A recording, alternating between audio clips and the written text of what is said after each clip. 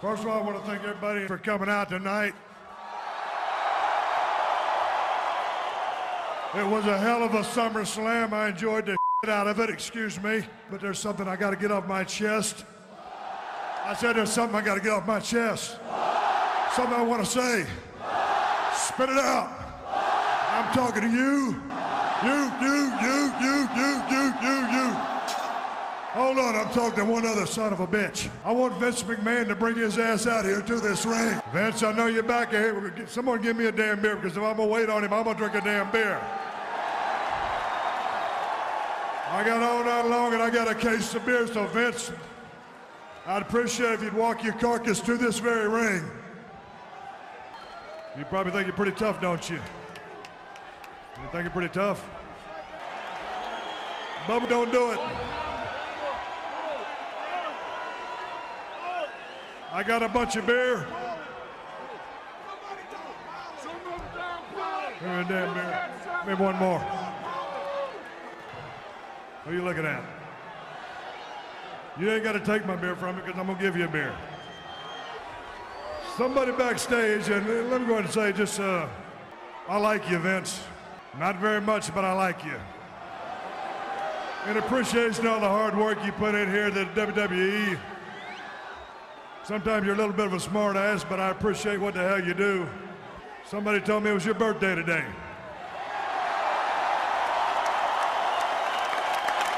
And we got us a birthday boy in the house.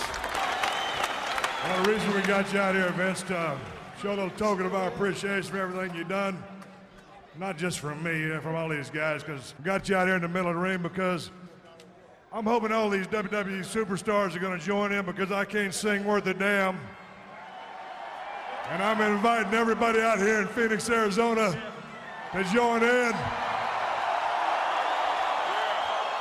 and sing happy birthday to good old Vince McMahon. Let me warm up a little bit. Do, re, mi, fa, sol, ti, do. I'm ready. You ready for this? Here we go. Help out if you know the words. Happy birthday to you. Happy birthday to you.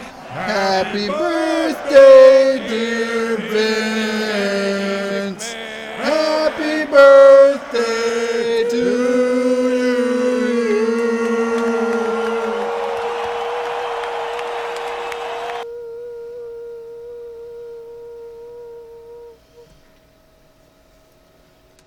And if for some reason you couldn't tell from the title and the opening, today, yes, today, the day that is today. What day is today? It is Vincent Kennedy McMahon's birthday, or the day of his birth, as it were foretold by the 7 deities. And as it is his birthday, I would like to wish a very happy birth anniversary to the 1-year-old episode of Beef Sticks Podcast. That's right, episode 22.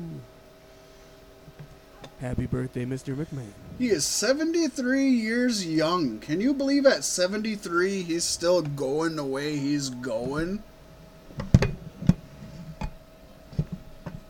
It's crazy. And he takes on more and more and more, even though he shouldn't.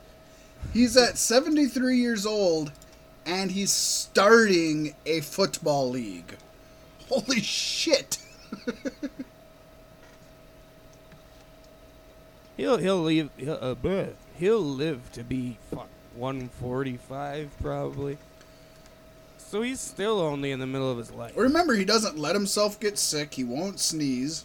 He doesn't sleep.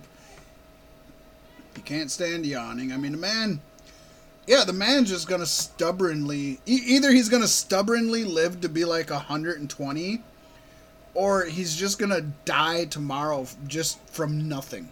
You know what I mean? It's just one of those things. Like, it's just gonna be a freak. Somebody will fart too close to him and his heart will stop. I think somebody like Vince McMahon should go out like in splendor. What's a fitting You mean like death? an exploding limousine? What if he did? What if he died in an exploding limousine? What if he predicted his actual death 25 years? Do you know how many wrestling conspiracy nuts would go crazy if that happened? Oh, he'd be the next. Oh, he's not dead like Tupac and Kurt Cobain. Tupac isn't dead. His last album was him as Jesus. He predicted he was going to die and come back. No, it's called coincidence. If you're Alanis Morissette, it's called irony. Whichever one you want to call it, it's what it is. Call it what you want to call it. So some of you folks will notice we're a day late and $1 short. Yes, I take the blame for that one this week. Old pasty boy had to get a couple teeth yanked out.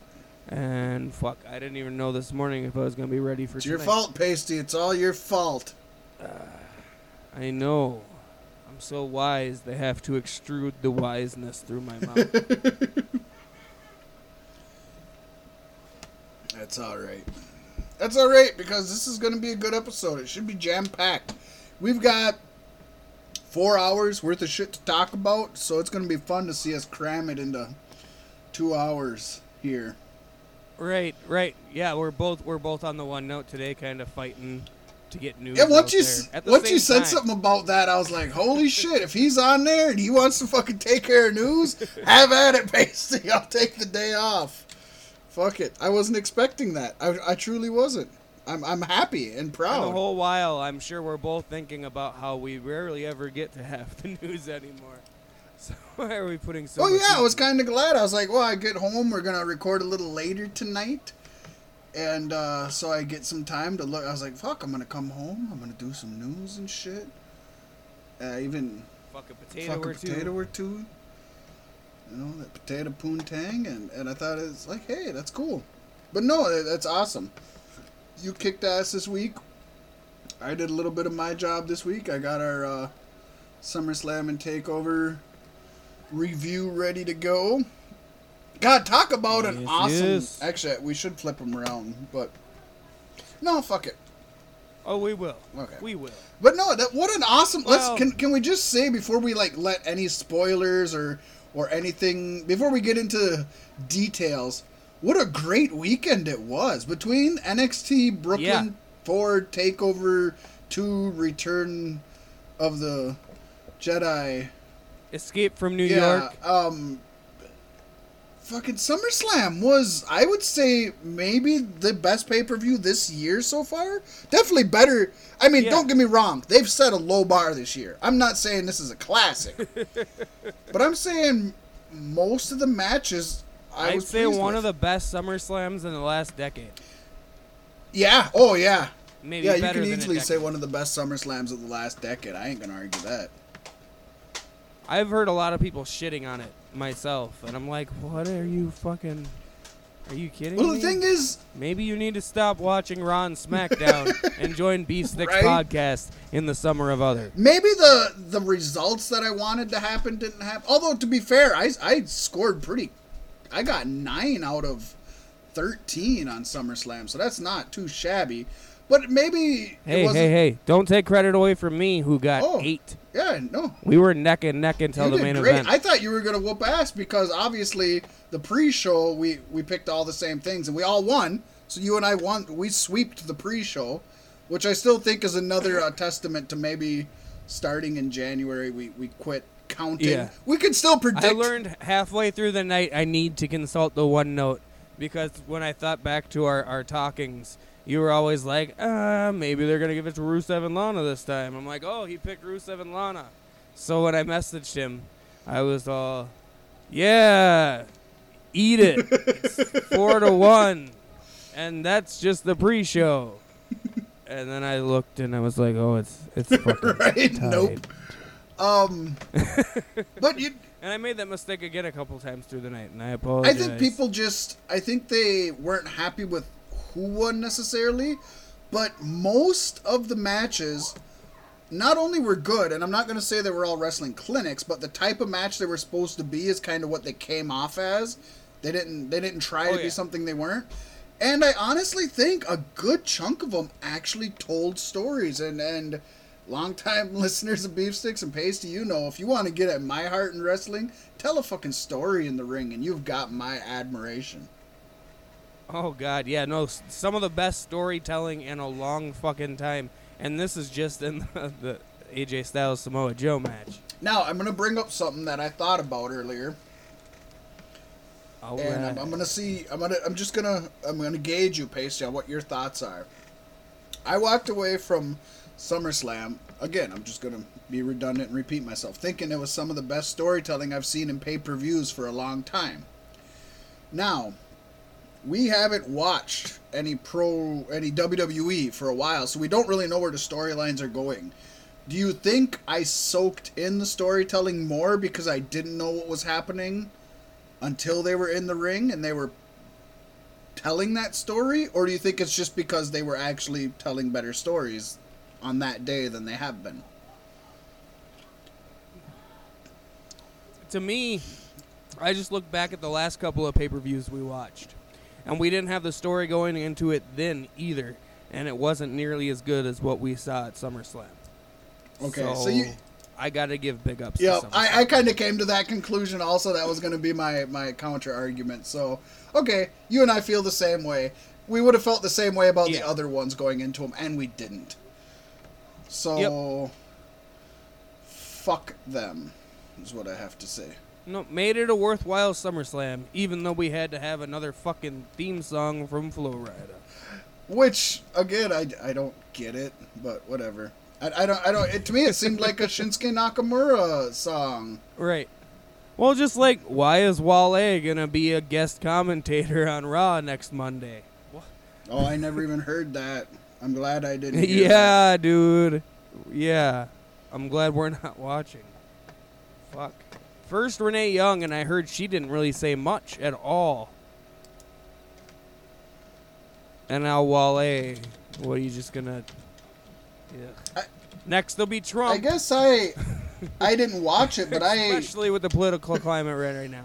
I didn't watch it, but I had heard very oops, that was the wrong thing. I had heard very positive things about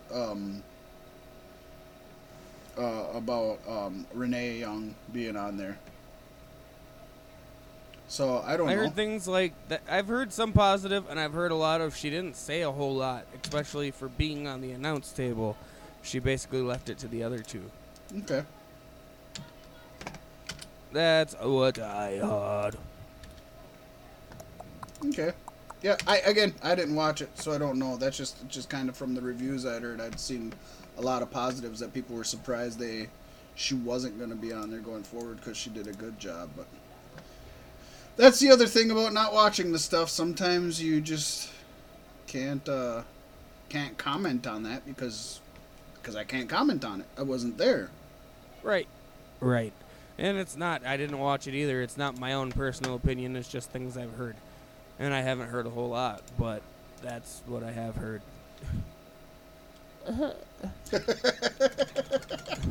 That was great. I thought so.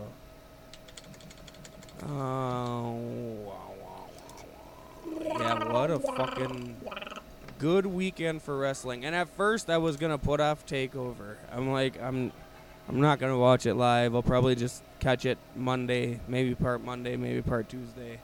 And then Saturday night rolled around and I'm just sitting there watching YouTube and I'm like, yeah, I'll watch TakeOver. And I'm fucking glad I did. Right.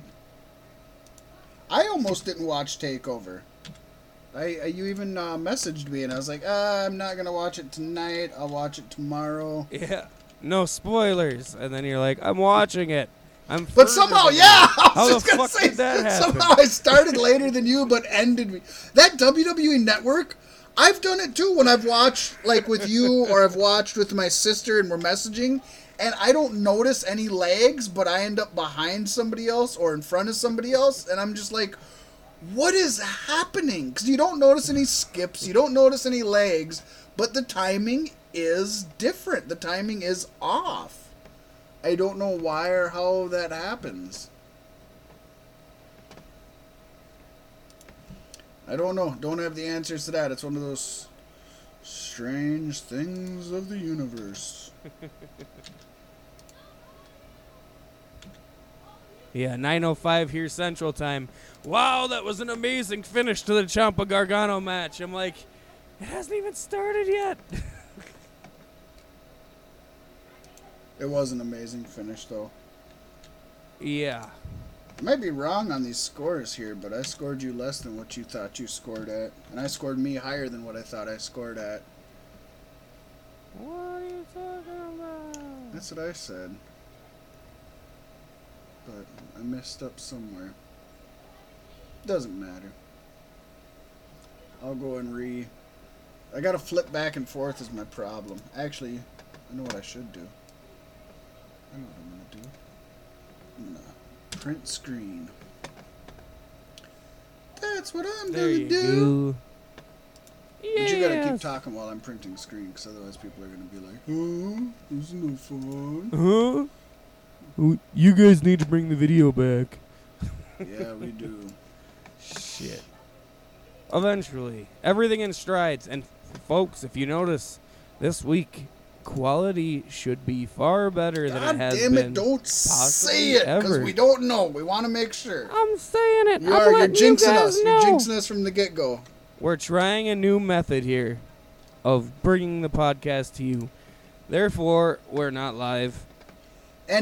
But yeah, that may just be the way it has to be going forward for the immediate future, because we feel the quality is more important. What we're going to do is we're going to do... In the grand scheme of things, though, this is something we need to do for ourselves for the long haul. Well, and you guys might not know what we're talking about, but we know what we're talking about. Yeah, we still want to be live for the long haul.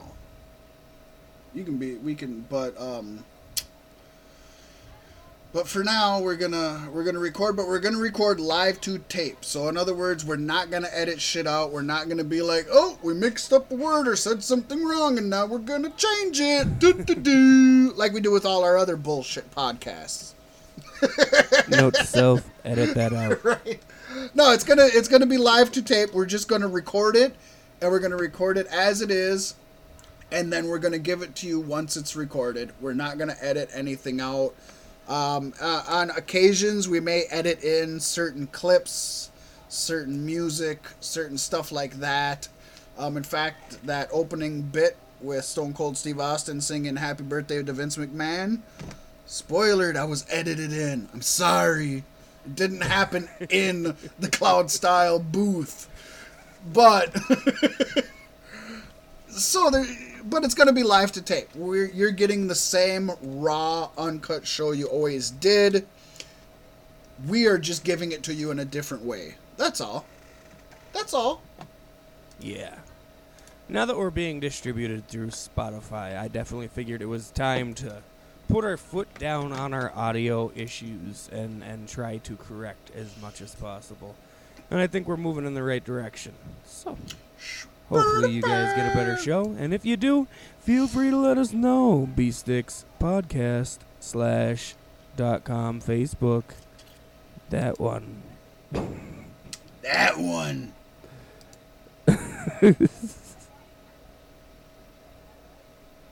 So, last Saturday was just an amazing fucking show, Pasty.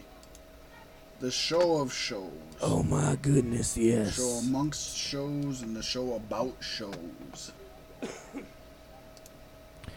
Honestly, and this is another reason why I'm so surprised I'm happy with SummerSlam as I am, because I knew when this was over, the bar was fucking set. And it couldn't be better than that this weekend.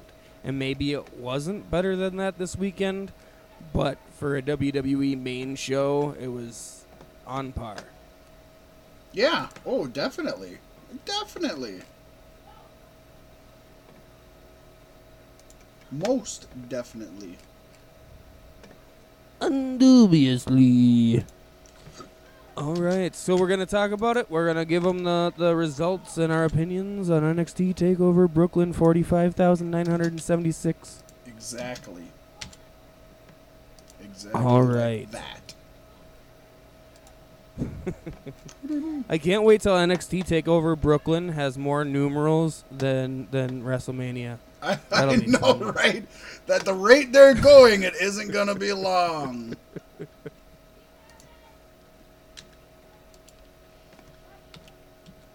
So you want to pop right into it, Pasty? And So start first, okay.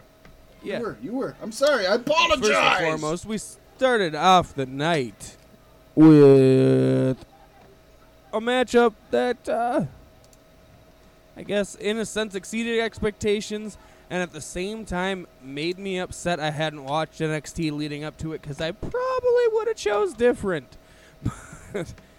It was the NXT Tag Championships. The Undisputed Era were defending their championships against Mustache Mountain. That's right, Kyle O'Reilly and Roderick Strong versus Trent Seven and Tyler Bate. And right away, like, Trent Seven comes down to the ring in a knee brace. I'm like, facepalm. Yeah, it is. That's one of those things. Sometimes you can see things in an unadulterated view when you're not watching storylines. But then sometimes when things are happening, like you said, they had just won them. And it's like, oh, shit. I didn't know about any of this. Yeah, I had no idea they won the tag titles in England, which would have made sense. And, yeah, I also didn't know that Seven had an injured knee. To be fair, I know that, and I still haven't gone back and watched the UK tournament they did, which is awful. It's blasphemous. But I did hear that those two groups, UE and MM, put on just a stellar show-stealing match that was a candidate for Match of the Year. I didn't hear, though, that Undisputed Era had lost the titles then. And, I need to go back and watch that one. But this one was good. Yeah. Yeah, it was a fun match. And Tyler Bate once again reaffirmed the strong thought in my mind that wrestlers seem like they're 90% more naked when they don't have knee pads on. It's so weird. It's so weird, because so little of their body is being covered by those knee pads, but it just, they look so nude. When we're talking about Tyler the Master Bate, you have to talk about how he showcased his strength in this match. So many moves he did from deadlifts, he did from awkward angles, he did, I haven't gone back. I truly wanted to go back and rewatch TakeOver before we recorded. I haven't done it. There's just never enough time in the day. But it's the thought that counts. Yeah. But I wanted to have a few like key points to talk over, and I don't have in front of me. But my God, if he didn't just show his strength so many times, pulling off moves that seem impossible. And when you look at the man, he's obviously cut. You know what I mean? He's ripped, but he doesn't look like a super buff, super bulky, strong, muscly guy. Yeah, more like a Finn Balor. But he has it all in there. I mean, it's there. It's all there, baby. He's the Dream's #1 bait, man. He's the master of the bait. It's all there, baby. And I had my high hopes that even with the leg injury and the fact that they won and lost the tag titles already, I had my hopes that they were going to pull it through, and at a couple points in time, it really looked like they were. But they didn't. But the knee just got too much of them. And then that, God, what do they call their finisher? The Undisputed Era's fucking shit. Oh. Yeah, I'm drawing a blank, Pasty. Isn't it? It's like, we'll just edit this a knee out. to the face with a... It was like, what, a knee to the face and then like a leg takedown at the same time? Yeah, it's like a high-low. But they don't call it a high-low. And, they call it, God. Go ahead. Seven sold it so good, it looked like maybe he broke his nose or teeth. Oh, I know. It took from it the hard. impact of the knee to the face. And he wouldn't let his face be seen anytime until they were out of the arena. So I was like, holy shit. What happened there? Maybe nothing. Maybe just good storytelling. Yeah, I mean, Brits are known for their bad teeth, so I mean, he doesn't on average like to show his teeth anyways. Just saying. And that's why you grow the beard and mustache, right? Exactly. That's what the mustache is there for, to hide it. Yep. You see a man with a beard and mustache, You know that's a man with bad teeth. Hey now. Total elimination. Sad but true. Total elimination is what it's called. They do the total elimination. Total eclipse of his teeth. Why not? Why the hell not? So, we started out, both you and I started out wrong. And that would go on to be kind of the trend through NXT TakeOver. This is one of our worst shows you and I have ever not reviewed, predicted. Because you won, and you beat me, but neither one of us would have had a stellar victory at the end. So moving on, we had a match, which you and I were both talking about. These are two guys who just the charisma alone could take this match to places it's never been. And you know what? They showed us they showed us more wrestling than I expected in this match. Yeah. Good. It was a fun ride. Very fun. The two personalities work so well together, and they shouldn't. They shouldn't. And I like the story going into it, how they try it as a tag team. Didn't work out because of Velveteen. EC3 threw Velveteen in a pool for some reason. And now they got to fight. You know what? I seen the little clip that they showed of the recap. I have heard that is the most WWE main roster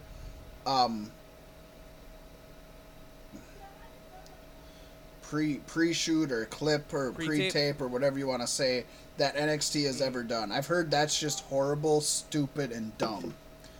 I haven't watched it. I should just watch the YouTube clip of it just to at least see that clip. But I'm sure Vince busted a nut when he watched it himself. He probably did. Ho, ho, ho, that dream! I like that dream! If he could only give me a sign that he wanted to be on the main roster. If he could only give me a I want his chocolate titties. Voluptuous, round sign. A chocolate sign.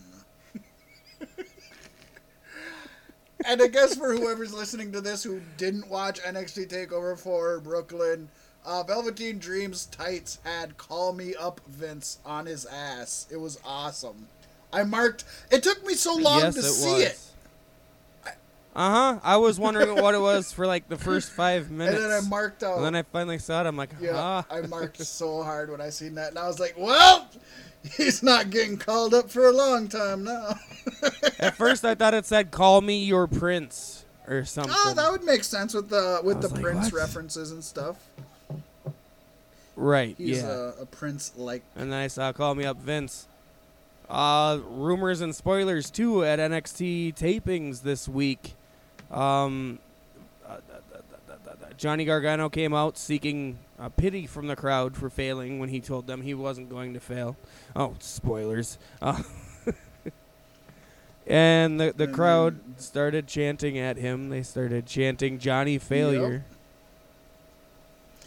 And then later on in the night, prompted from the crowd, Velveteen Dream just spontaneously came out with a Johnny Failure t-shirt.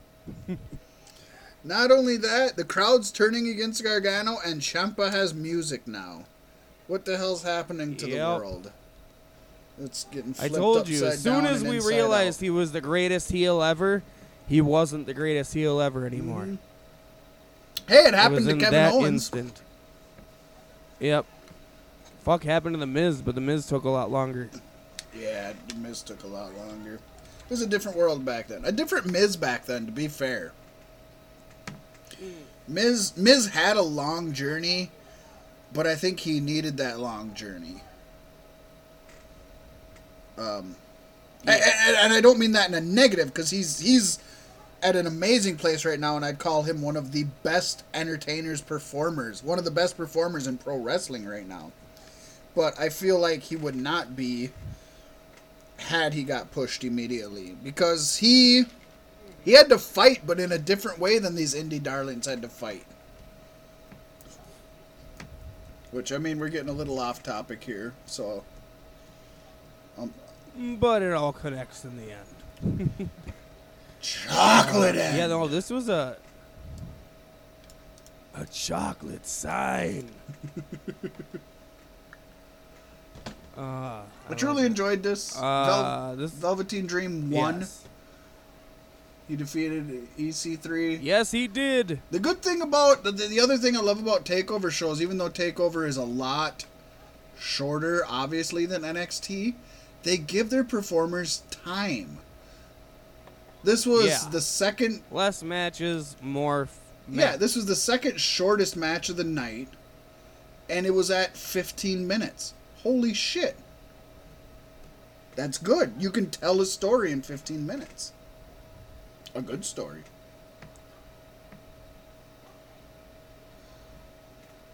Both men look good. EC3 got over even though he lost the match. Velveteen Dream finally pulled out that one just like I thought he would.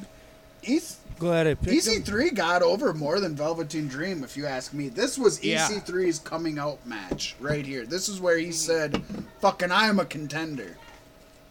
And you got to give a lot of credit to Dream for that. Dream made EC3 look good. EC3 did it too, but Dream did too.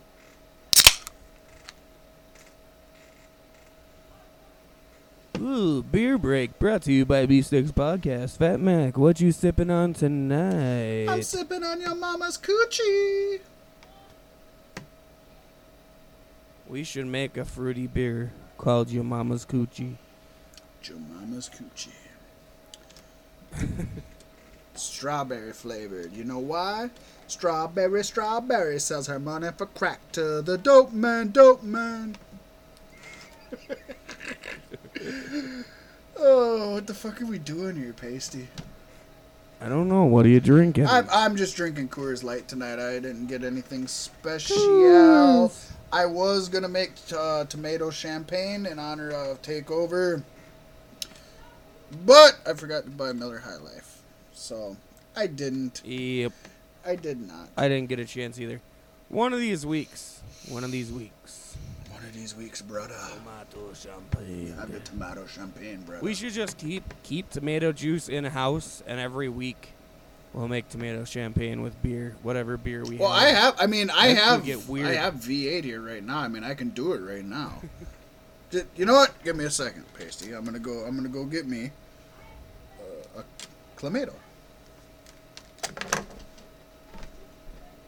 All right. This is the part where we would normally plug our sponsor, but seeing as we don't have a sponsor, I've got nothing to plug. Except for coming up this September. Be sure to check out the Nomadic Get Down. That's right, folks. All your funky friends who brought to you the Galactic Get Down will be bringing you a little fall frolic in the Nomadic Get Down.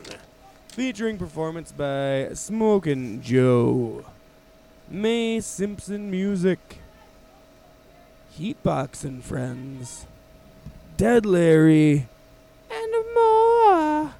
And the best part is, it's all ages. Bring your friends, bring your family, bring your nasty old grandma.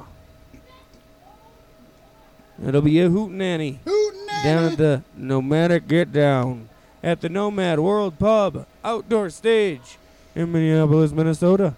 Tickets in advance are only $15 and $20 at the door if you can't get them in advance.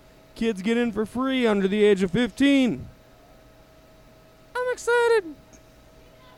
I'm so excited. And for what they're saying, they're going to do multiple of these throughout the year leading up to the next Galactic Get Down. I want you. I want you. No, it should be fun. Should be very fun. I'm going to try to make my way out there. We'll see what happens. But you definitely should. Yeah, dude.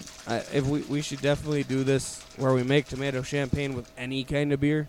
So, like, our IPAs or that blueberry beer. Make some weird shit. Might not always be good, but it'll always be fun. And we're going to start on Vince McMahon's birthday. In honor of Vince McMahon, I just opened the Coors Light. Got me a little V8 right Vince here. McMahon's favorite beer. And I'm going to mix them together. Let's see if you can hear this. You put the lime in the coconut and mix them all up. I don't know how well you can hear me pouring, if at all. I could hear it pretty okay. So I poured it. Got a nice little mix there. And unsurprising, because I've had this mix a lot, because I enjoy my Coors Light and I enjoy my V8. This is a good drink. I very much enjoy the Coors Tomato Champagne. Next week on Beef Sticks Podcast, we'll have a different tomato champagne for your listening pleasure. Should we do it as long as Ciampa has the championship? And that sounds like a good idea. As long as Ciampa is champy, we do champagne. Ciampa, champy, champagne. That's what we'll call it. That's our Ciampa, champy, champagne. We'll do something different every time. This one, and we'll, just like we do our beer, we'll just kind of tell you a little bit about it, how it tastes, how it is. This one, I don't know how to explain these things if you've never had one. But it's good. It's enjoyable. It's a not quite a watered down tomato juice, but more of a tang. Well, yeah, it's a tangy, lighter tomato juice. Something that you would enjoy. Just on a hot sitting summer's day out in the sun, sipping. I think of more of a spring I love me day a or good fall chilada. day when I think of vegetables. Yeah. Yeah, it's good stuff. Definitely good stuff. So I'll be drinking that throughout the night. I'll be drinking that. We move on to what I knew I was going to lose as soon as I seen the Undisputed Era won the NXT North American Championship. Ricochet versus Adam Cole. And by all accounts, this should have been match of the night, and it still wasn't. It should have. This would have been the match of the night on any other fucking night. Mm-hmm. Ricochet and Adam Cole should despise Tommaso Ciampa and Johnny Gargano because they should have took away this night. What I liked about this, Ricochet started out wrestling. He didn't go to his high-flying, flippy-floppy stuff. He seemed to have, again, storytelling. He seemed to want to prove a point that he's not a one-note character. I can take Adam Cole at his game. I can bring it to the mat, take him out. Now, about halfway through, Ricochet had to bring out his moves, the stuff he's used to, the stuff that works for him. But that's, again, part of the storytelling. He can't quite get Adam Cole at his game. He's going to make Adam Cole play Ricochet's game then. Right. And goddamn, was this a showcase or what? This was a showcase. Bob Barker would be proud of this showcase. The price is right. Not a good Bob Barker impression. I don't do impressions very well, folks. Even with better audio quality. That's right. It wasn't just the audio quality that was making my shit terrible.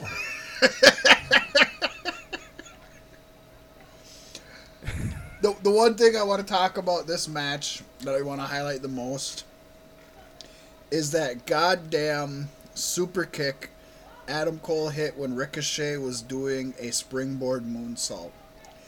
Yeah. They timed Upside that. down? Yeah, they timed that so perfectly that they could show the replays with the hard camera just face to face. Usually they change the camera angle so it looks the best, so it looks like they got as close as they could.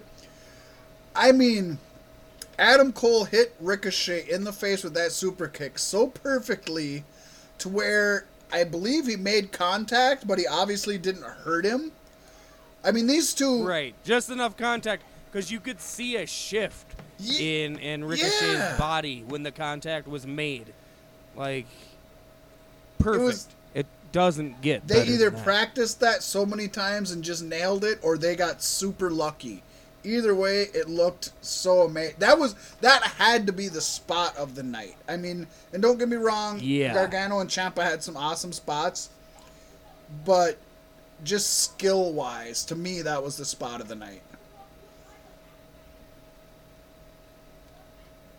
Yeah. At that point, I was convinced Adam Cole was retaining.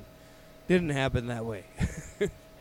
No, it didn't. And I'm not opposed to that. I get so worried about what's going to happen to Ricochet when he gets on the main roster that I want him to get as much success as he can in NXT. Adam Cole, I'm not too worried about, and I may eat my words, folks. I understand that. It's happened before. Austin Aries is a good example, but I truly am not worried for Adam Cole. I think he should do great on the main roster. He's not as big as some guys, but he's not as small as some guys. And he's got, whenever they talk about the it factor, he's got it. Mm-hmm. Yes. And if anybody can fill the CM Punk void, Adam Cole can pull that off. Yeah, that's a good one. I never thought about that, but yeah, he definitely could be this generation's CM Punk. Wow. That's a good analogy. I think about it every time I see Adam Cole. That's a good analogy. There's a lot of similarities. Yeah. They're both just workhorses that just put on amazing matches and have that it factor, that something about them that draws you to them.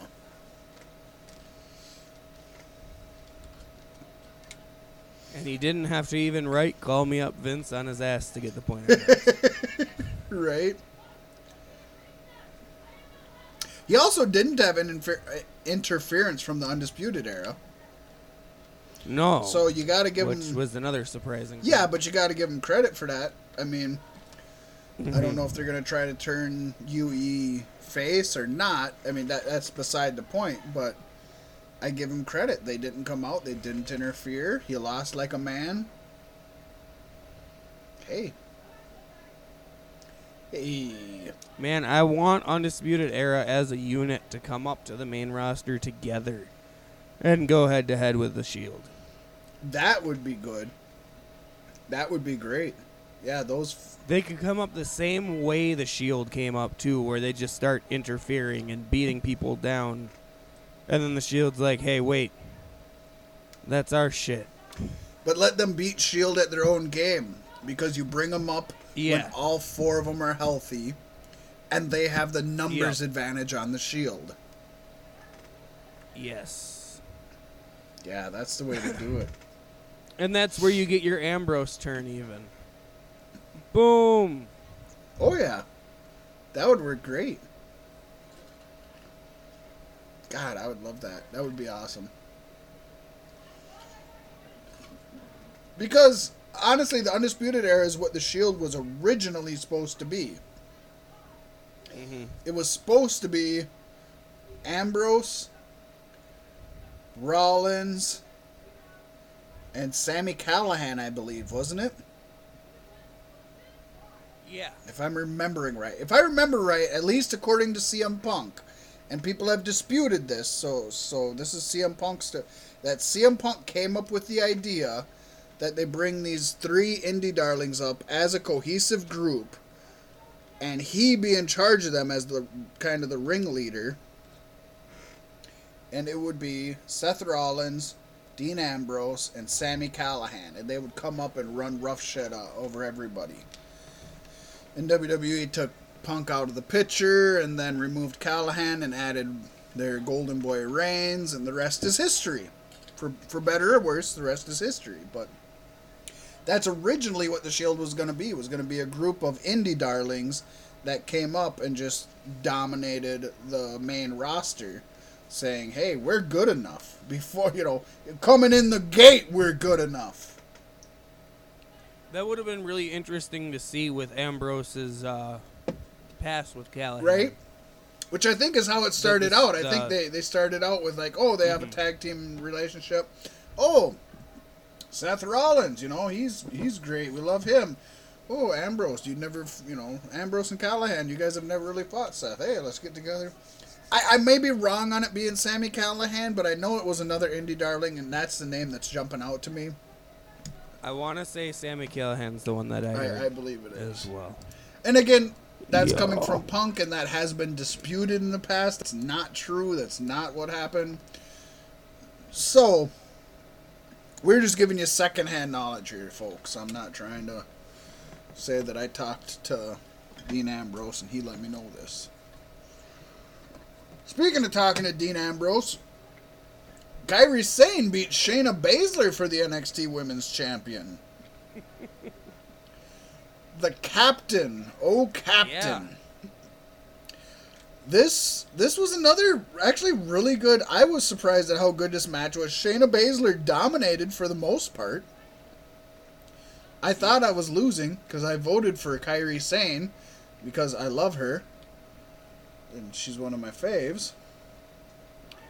I hope for and dread when Kairi gets called up and her and Asuka are in a tag team.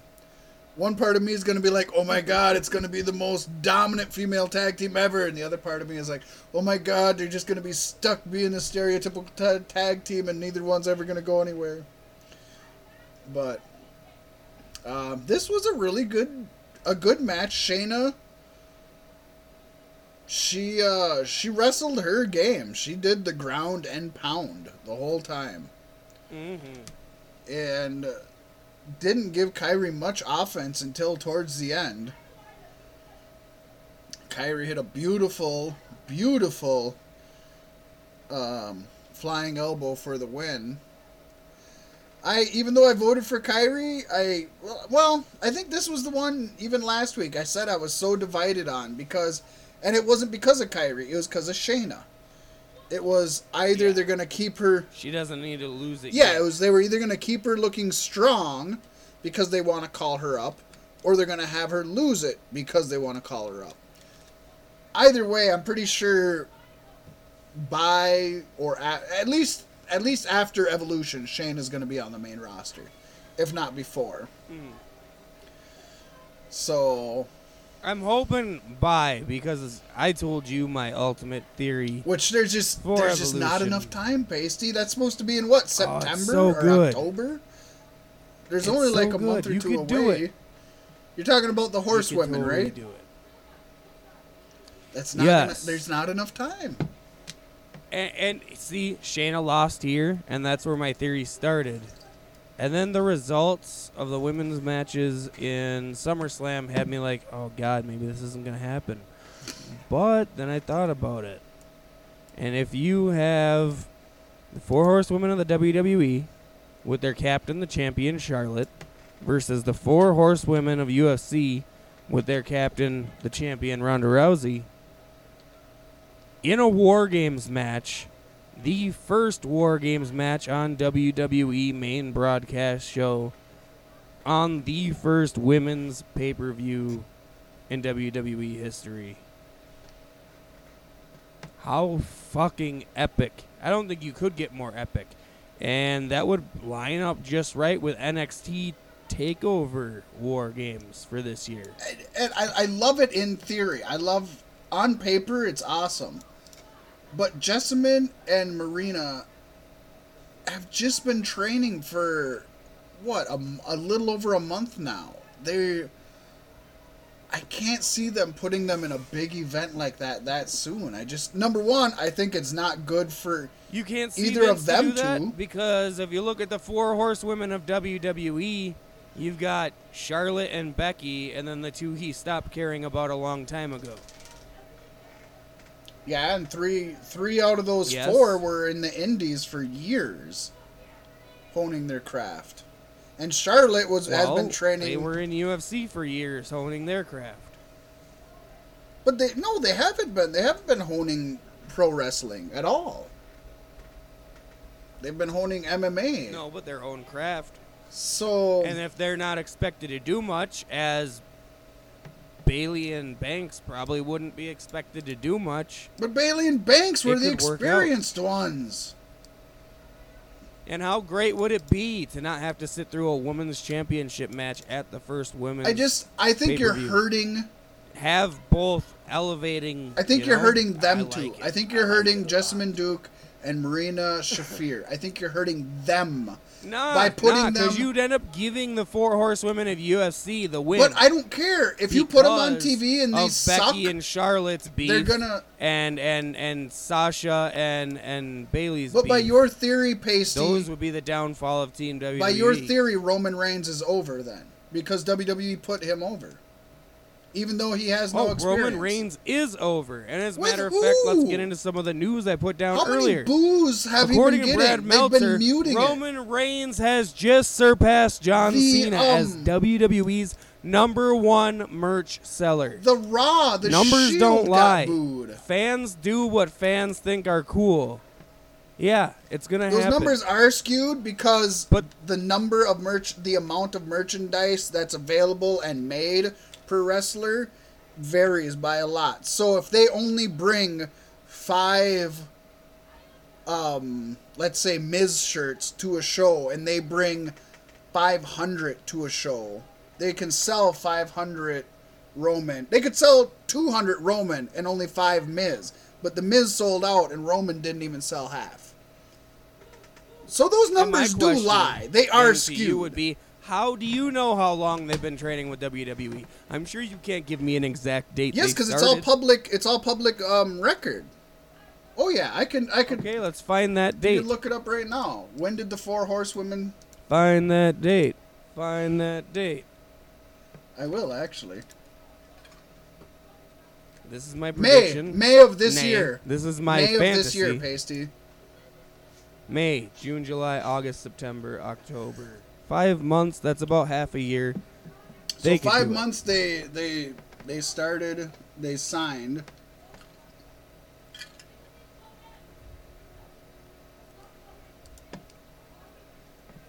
How long was Rousey training? Not very.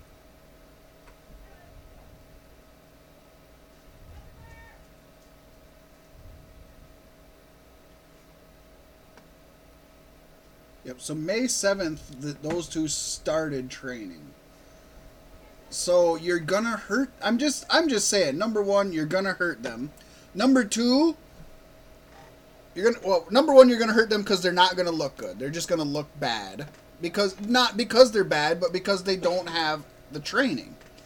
Number two, they're gonna look bad because pro wrestling fans, the people that watch these kind of events, know the women they want to see, and they don't want to see women that were fast-tracked and forced down their throat. They want to see women like Becky, Sasha, Bailey, Kyrie, Asuka. They don't want to see. They don't want to see Nikki. You get 4 versus 4 in a War Games match at Evolution. I don't see anybody complaining. If it's those 4 people, probably most of. If you're in NXT, the people that actually care about work rate, yeah. Nobody's gonna be okay with that.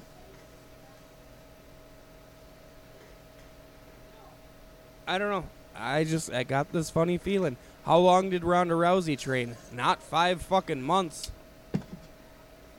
A lot longer than they're getting. I don't think so.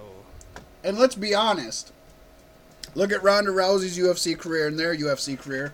Some people, like a Kurt Angle, some people can do things others just can't. No other pro or no other amateur wrestler could switch over like a Kurt Angle or a Brock Lesnar. We've seen it. We've seen Ken Shamrock try. We've seen Steve Blackman try. We've seen countless of these people try, and they don't make it. You have to have that something. Ronda does have that something. For one reason or the other, Ronda has that something.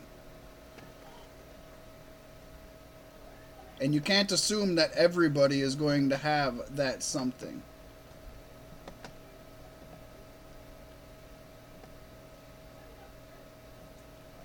I'm just saying, I don't think UFC people need as much training as you seem to think they do.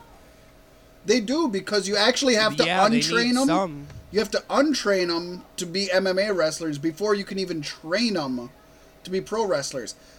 Bruce Pritchard has said it best. When you're in that kind of a career, your first instinct is to never be on your shoulders.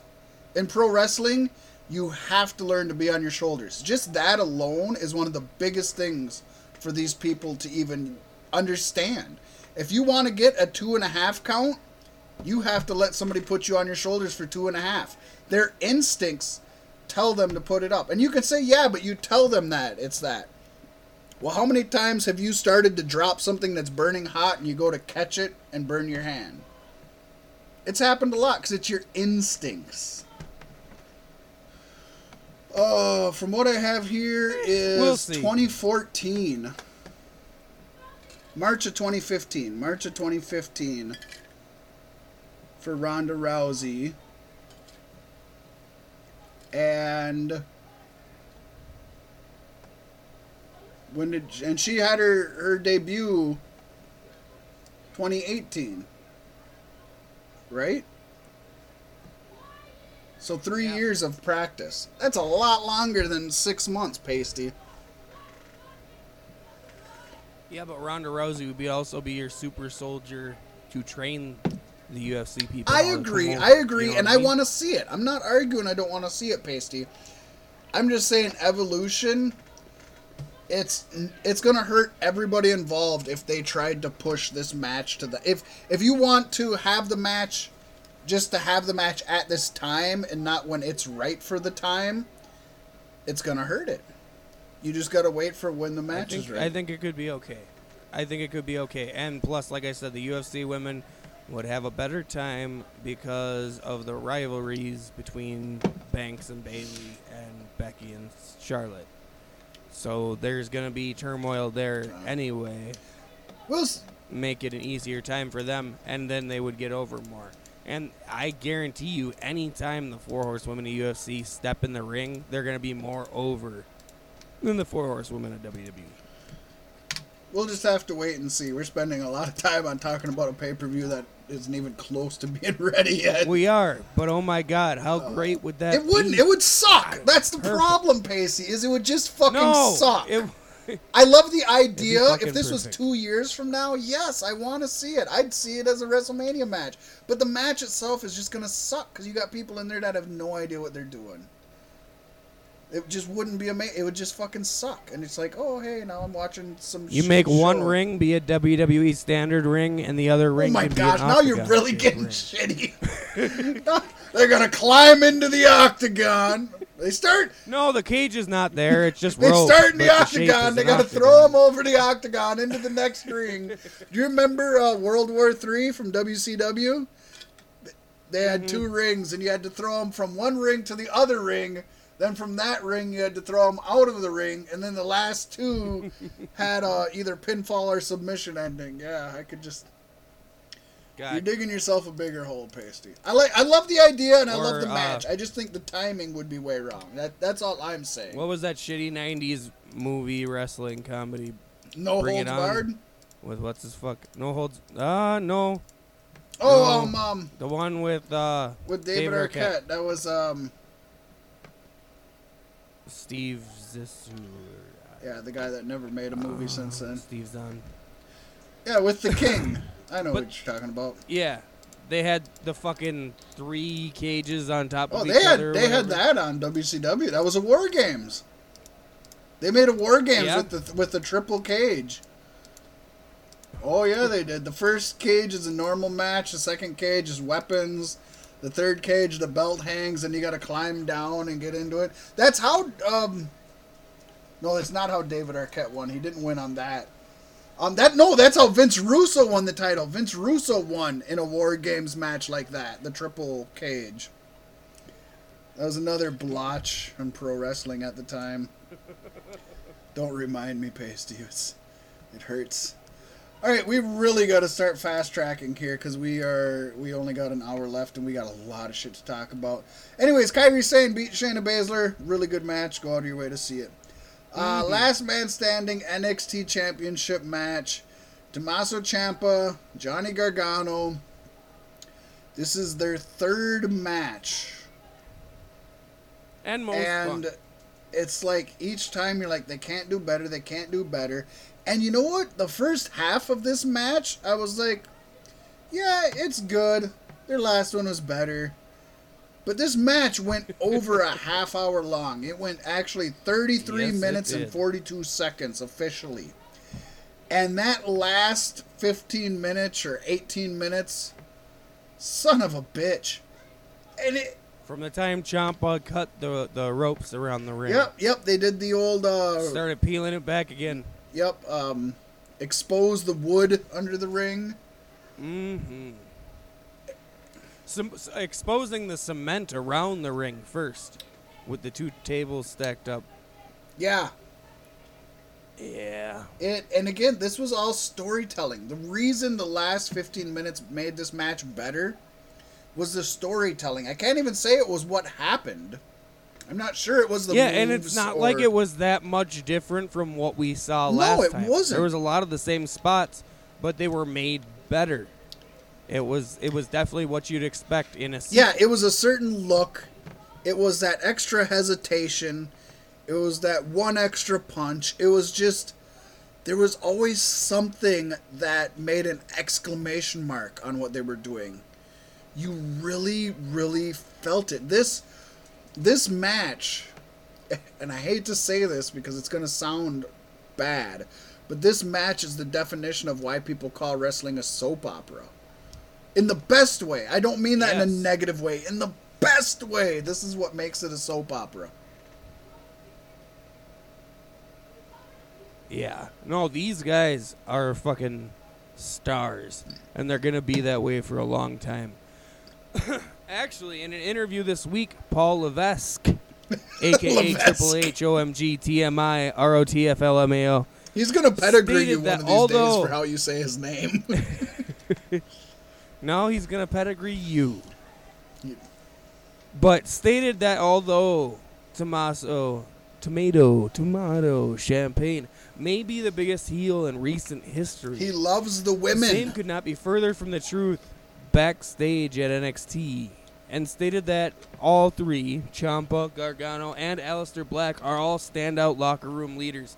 And this match is a great depiction of why they are such great locker room leaders, because during their match, they're helping to tear the arena down. They're making the jobs of other people easier later in the night. But that's not why Tommaso has a good heart. Apparently, during the Mae Young Classic, and I don't have it in front of me now. Is it in the news, Pasty? You said you have this in the news? When, what's her... I don't remember who got hurt. Oh, here we go. Oh, you don't have it in here. You just said that he said he likes them. Oh, yeah, you didn't have in here why he's a good guy. That I wanted to talk about. Anyways, the reason... Some woman got injured. The reason... Triple H goes backstage to check on it, and Tomato Champagne's already there with ice. Yeah. Tommaso has ice on her knee. He's taking care of her. He's the one there taking care of her while everybody else is doing their stuff. So, backstage, Tommaso is really hitting it up. And yeah, he did say Tommaso, Gargano, and he even threw Aleister Black's name in there as locker room leaders. But... Readers. They read stories. Like Brock Lesnar did on the last Raw. They're taking a page from Brock. But no, he's one of the first people there to help other people. He doesn't actually want to see anybody hurt. He's helping take care of the folks. He's a veteran at this point in his career, you know? Him and Gargano and Black. So they definitely should be leaders. Look at him. Those beady eyes and that beard can't fool me. He's a sweetheart. He's got music now, so I agree. And we got to talk about the fact that the ending, again, Gargano cost himself the match. Tommaso was down. He was handcuffed down, so he couldn't even get up. It wasn't even physically he couldn't get up because he was handcuffed down. Gargano had to go for one more knee strike instead of just... You can't blame Gargano for that. You blame the crowd who is asking. Well, just in storytelling-wise, it seems like Gargano keeps getting in his own way, right? He did with the ring, and he did it here again, where he had to get one more knee strike in. He went for one more knee strike. Storyline-wise, I know a lot of people are reporting it's real. It's not real. Storyline-wise, he blew out his knee. He couldn't get back up, and Tommaso was able to roll off the stage he was on into a standing position on the concrete at the last moment. Hardly standing. Correct. It was held up by the same handcuffs that Gargano put on him. Gargano literally gave Tommaso the win. Literally. So that's why we know this one isn't over yet. This can't be over yet. We got more to see from them. Usually you say the third match, you want it to be the last match. No, not in this I didn't case. think there was any way Gargano was losing this one, being the third match. But now it feels like there's another match, and Gargano's going to get his win. 100 more main events, Johnny. You and me, Johnny. We're gonna go you and me forever. www.champagnerwrestling.com. Just you and I.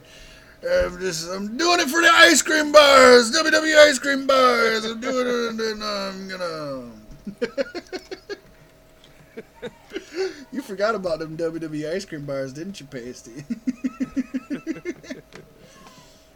Yeah, they've been replaced by pancakes in my mind. Don't get me started. With that being said, we'll just move right along to the Slam of the Summer. The Summer of the Slam. Pump up the jam. I think we can fast track through the kickoff show. Kickoff show. Is there anything you want to super discuss, or can I just knock down the results? Let's just get it. So Andrade Cien Almas and Zelina Vega beat Lana and Rusev. In a very predictable match. Cedric Alexander defended his Cruiserweight champion successfully against Drew Gulak. In a very predictable match. And the B team successfully defended their tag team championships against the Revival. And how great was that? I loved it. I love that they're the underdogs who don't even have to try to get the wins. Because they're going to lose. They just fall in the right places. Curtis Axel didn't look so great in this match, but Bo Dallas really stood out in my mind. Yeah. And their segment with The Miz right afterwards was great. perfect. Yeah, where The it. Miz thought they were going out to fucking to congratulate him or like wish him luck. Wish him luck it was. And they're like, no, we're heading out. We're champions. Unfortunately, Miz, we're no longer the Miz Taraj. We're the B team. And you know what the B team stands for? Brian. Daniel Yep. Bryan. That was awesome. B team, go, go, go. It was actually, I will admit that it was kind of out of nowhere, and I felt like that it was kind of forced. Like, they've never been Daniel Bryan supporters, so it was kind of weird, but I liked it. Mm-hmm. I'll put it in the... Gets them over I'll put more. it in the It's Alright area. So moving on to the real show, we started out with a barn burner, man. Intercontinental Championship match, Seth Rollins. Oh, first of all, before we go any further, we have to say Pasty White won the NXT TakeOver Brooklyn for Escape from New York, Revenge of the Sith, and returns with a score of 2-1, folks. We were fucking killing it on Brooklyn 4. 2-1. So Pasty won, but man, Mac only got one. Let me just say that. I won't comment on yours, Pasty. I'll just say I only got one fucking right, and that was the women's NXT championship match. So rough night. Well, I for only Mac. got two right, so I'll take what I can. Yeah. IC title match, Seth Rollins with Dean Ambrose in his corner. It looked like Triple H. I think it was Triple H, but they said it was Dean Ambrose. Still looks like Triple H. Defeated Dolph Ziggler with Drew McIntyre in his corner to become the new Intercontinental Champion. 22 minutes. This went long. It was a good match. It wasn't a bad match. I enjoyed it. I thought it should have been better, but they opened up the show really well. And I feel like the IC title is a step backwards for Seth Rollins. If Brock would have kept the... Yeah, but it'll be a step forward for Dean Ambrose when he decides to switch. Yeah, that's kind and of we know that'll happen eventually. Maybe not as soon as we're hoping, because WWE hears all of us saying, yeah, it's going to happen, it's going to happen. So they'll hold it off for as long as possible. But I don't think I could think of a better way to start the pay-per-view than this match. Yeah, it was definitely the right way to start the pay-per-view because it was solid but didn't set the bar too high. It went 22 minutes, and I felt like it didn't need 22 minutes. I think I would have been happy with 15 to 17 minutes. But they want to give us these supersized shows, and they don't want to give us everybody. They don't want to give us Randy Orton. They don't want to give us Sasha. They don't want to give us Bayley. They don't want to give us Bobby Lashley. They don't want to give us Bobby Roode. So instead of giving us people we want to see, they make matches longer than they need to be. Again, I'm very happy about this pay-per-view, but I'm seeing some flaws in their new system of the dual-brand pay-per-views, and that's one right there.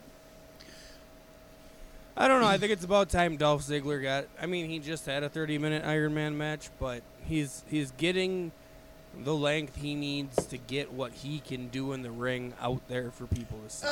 Too late, though. That doesn't help Ziggler at this point. Ziggler's never going to win the World Championship. He'll be lucky to win a major singles championship again. If this was Drew McIntyre, I would say yes. I would say exactly what you said is true. Let him get out there and show everybody what he can do. Ziggler, everybody who cares already knows what he can do. This isn't helping Ziggler at all. Hey, to be fair, I don't think it's helping Seth at all. But I agree with you that I think this is setting up more the Shield storyline than anything else. I just feel I liked it. I liked the match. I love the pay-per-view. I just feel like, hey, knock it to 15, 17, it would have been a little better. That's my feelings in general. I enjoyed it. I was very happy. First match of the night, and I got a nice meaty, fucking hard-hitting, fast-paced match. And that's what I wanted. Agreed. SmackDown Live Tag Team Championships. The New Day defeated the Bludgeon Brothers. But by DQ, Bludgeon Brothers are still champions. For a day? Yeah, yep. Well, 2 days. 2 days, 2 yeah. days, SmackDown, yeah, 2 days. SmackDown. This was a good match. It was Big E and Xavier Woods.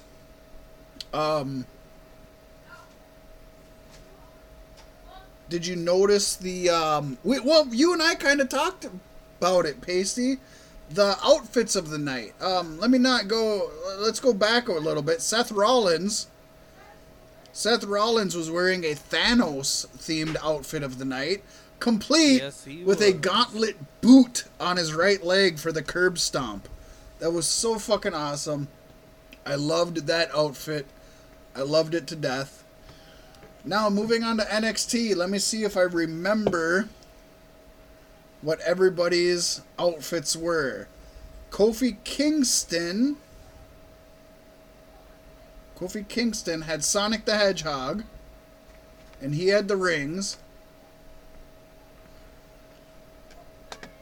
Big E, they all had the video games. Which ones were they? Help me out, Pasty. I don't know, because I don't know that I noticed, to be honest. No, we were even texting about the outfits. Yeah, but I don't think we were talking about New Day's outfits. Well, we just kind of talked in general about about what was there. God, everybody had... Well, first of all, the Bludgeon Brothers looked badass, as they tend to do. They always do. They always look badass. Oh, so we had Sonic the Hedgehog with Kofi. We had... Oh, it was Knuckles was Big E. Because he was the big heavy. And should have been Big the Cat. and Xavier Woods, the one flying around, was Tails. So they were all themed with Sonic characters. It was Sonic, Tails, and Knuckles. So that was pretty awesome. Let me just put that out there. That was badass. The outfits throughout the night I thought were just awesome, to be fair. Yeah, definitely treating this like a big event again, finally, after all these Truly years. did, which is going to bring up a point I found awkward the day after, but that comes up here. Otherwise, this was a good match. Didn't mind it. You and I both picked Bludgeon Brothers because we knew they would stay champs. We were right about them staying champs, but obviously they got DQ'd, so we lost on a technicality. Yeah, we both picked the same people, so no big deal, right? Good match, though. Not great. Yeah. Probably... No, it was good. Probably... I mean, it was good to see the New Day push them to the point where they had to get themselves disqualified to retain the It title. was. It made you think that, hey, maybe New Day has something still in them. Which obviously and you they can definitely did. tell when Harper fucked up his shoulder. Yes. Or Rowan fucked up his shoulder. screwed up his shoulder, and this is probably the worst or second worst match of the night. And with that being said, it was a good match. When you can say that a good match was the worst or second worst. All right. Next, we had the Money in the Bank contract match. If Kevin Owens beat Braun Strowman by any means, count out, DQ, anything, Kevin Owens would get the Money in the Bank contract. And this was just a squash match. Braun Strowman beat the fuck out of Kevin Owens, and it was over. It's like, holy shit. Which is, even before, I think before it happened, didn't I say that, Pasty, that it should be a squash? And and sure enough, it was a squash, which is good. I feel like it would have hurt Strowman if it wasn't. And Well, yeah, I mean, he can fit a squash in his ass. A pumpkin, though, it's, you know, the only thing a is, little iffy. they're really hurting Kevin Owens. I know he's a heel, and you can play chicken shit for so long, but I don't think they know what they're doing with Kevin Owens. There was no way for Kevin Owens to come out of this on top. No. Even though I voted for Kevin Owens too. I think after this and after Strowman's heat's not on Owens anymore, now it's on Reigns. I think Kevin Owens will probably have something good going for him, especially since he did just re-sign a contract with WWE. They have to find something good for him, though. His last few feuds have just been... He's a mid-carder right now. He's a mid-carder at best. Well, sometimes you have to be. Hogan, Rock, they would all disagree with you. Cena, they would all disagree with you. And there's only room for a couple of those in an era. But we don't have one right now. We have zero. AJ Styles, No. Roman Reigns. No. I wouldn't say either of those are ones that absolutely have to be in the main event all the time. Brock Lesnar. Yeah, yes. He's a part-timer, though. That's the problem. Kevin Owens doesn't have to be a mid-carder. He could be a main eventer. But we'll see what happens. I hope the best for him, because he's one of my favorites. Next we had the SmackDown Live Women's Championship Triple Threat. Carmella defending her title against Becky Lynch and Charlotte Flair. Charlotte Flair won, even though that the only two people that could really benefit from this lost. She still won. One thing You know, this was a good match for what it was worth, It though. was. I loved Becky Lynch's outfit. Nobody else seems to. I know you didn't like it, Pasty. I thought the dark colors really contrasted so much with Carmella and Flair's that it kind of foreshadowed her dark turn. Yeah, see, you were thinking the exact same thing. One thing I want to mention, though, a shout out to all three women, that all three women wore pink in their outfits, and I almost assume had to have been done purposefully in recognition of Jim the Anvil Neidhart, Natalia's father. I could be reading more into that than it is, but I found it super ironic that all three wore pink. So, if that was what it was, good for them. If it wasn't, fucking still, Anvil. Good for them anyway. Yeah, rock on, Anvil. Yeah, this was a good match that actually had a lot of storytelling in it. And you don't expect that from this. Yep, Carmella did good heel things. Better than good lucha Slapping things. Becky Lynch in the back of the head and then acting like Charlotte. Yes, that's perfect. That really made me think of two people, actually. It made me think of Bobby the Brain Heenan, and it made me think of Eddie Guerrero. And I was like, either of those two people, immediately for some reason, both of those names just snapped in my mind like, oh, I could see them both doing that. Carmella, man, she's winning me over. She's getting better in the ring, and she's still not good in the ring. But she's getting better, and it looks like she's trying. But as a heel in this match, she didn't have to do all that much. Yeah, as her personality, she seems to be getting her personality over. And let's be honest, the women's revolution is done, dead, far gone, doesn't exist anymore. And they want good-looking women who have personalities now. That's what they're looking for. And right now it's the women's evolution. They took the R out and replaced it with PG.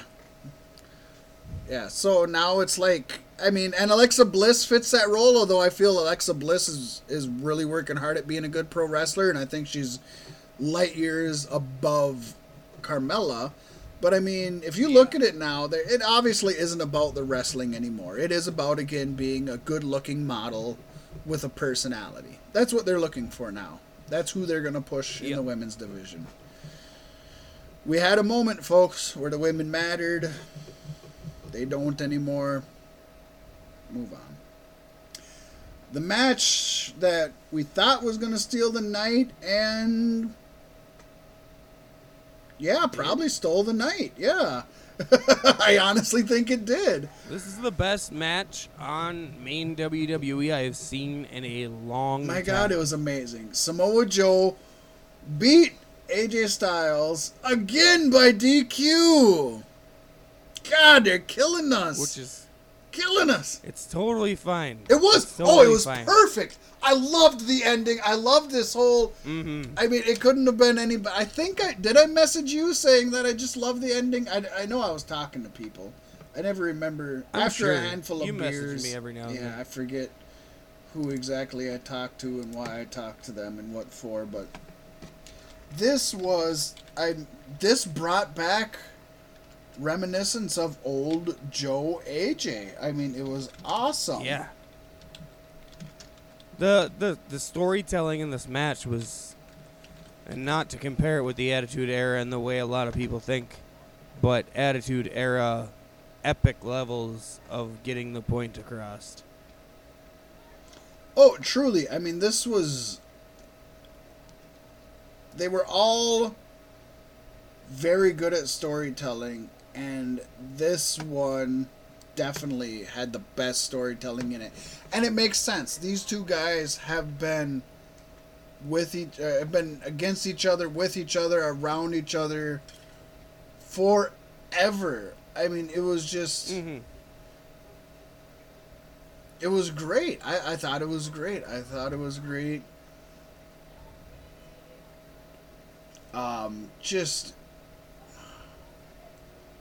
Just wailing on him, and then when Joe, when Styles is whapping Joe with the steel chair and getting the DQ, and he's like, we can't even get there yet. We gotta get to Samoa Joe taking Styles out of the ring slamming him against the stairs and grabbing the microphone What? and talking to his wife and saying, "Wendy, I knew I promised you I was gonna send him home. Well, it turns out he's not coming home. But I'll be your your daddy. daddy." Yeah. Oh, that was just. It was Perfect. great. Joe, maybe, Kevin Owens and Joe might be right up there. Miz. Those three got to be our best mic guys. I think in this And match Joe- and the promos leading up to this match, Joe stood head and shoulders over anybody as a mic who guy. can cut yeah. a promo in this I mean, company. Joe, I think, Yeah. proved that he is Like, definitely a Hurts. promo guy. For sure. I loved when he was reading the note to AJ Styles and how it was written and how it came to be that it was from his wife. Yeah. Oh, and the just- timing. The way he read it and the timing Yeah. was just so perfect. You know they have to be letting Joe do somewhat of his own writing backstage. It's got to get approved. I think so, and I think But that's very Joe and very not WWE writing I think staff. Joe is definitely a Triple H guy. I think he is. Yeah. That could be good or bad in the long run. I don't know, but for right now, I think it's good. And yeah, it's just so good. Such good storytelling. There's not a lot you can really put into words, other than, like you said, when he grabbed the mic and said he's gonna be their new daddy and everything. And the fact that we've seen Styles just completely come unglued. I mean, I think that's great. Styles did a Yeah. great job of portraying his part of being pushed over the edge. I thought he did just great. And then as Styles is just wailing on... His daughter. Yeah. Oh, yeah. You go ahead. No, but as Styles is wailing on Joe and the crowd is chanting along, "Who's your daddy? Who's your daddy?" Driving him deeper into the match. Yeah, it's like it was nuts. And then as he was done, he finally stopped and the crowd chants, "One more time, one more time, one more."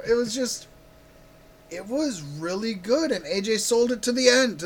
After the match, he went over to his wife and daughter. His wife begging him to stop. Yeah, I can see that. I mean, this has to keep going. Obviously Down to his daughter pulling away. Oh, Not wanting to hug him. that was pretty funny, wasn't it? Yeah, no, it was, That was- for what was being told there, that was It perfect. was, and I don't think that was planned. That's the thing. It was like, she's like, and it's like, oh my god, they're telling this story, and that I don't think that was planned. It might have been. I don't think it was No, planned. I don't think when you get a kid that young, I don't think you can really have I stuff don't that think so. planned. I don't think it was planned, but it's only gonna help. It's one of those things that's really Yeah. they can play that in I- clips afterwards where Joe's talking about how you've gone too far, AJ. Your family doesn't even, you're a different person. Your own child is scared of you, and they can Oh, yeah. play that That's clip. gonna build so well into their future story. And I hope, like, at some point, AJ comes home off the road and finds Samoa Joe at the house. He doesn't have to be doing nothing, just at the house, hanging out with the family.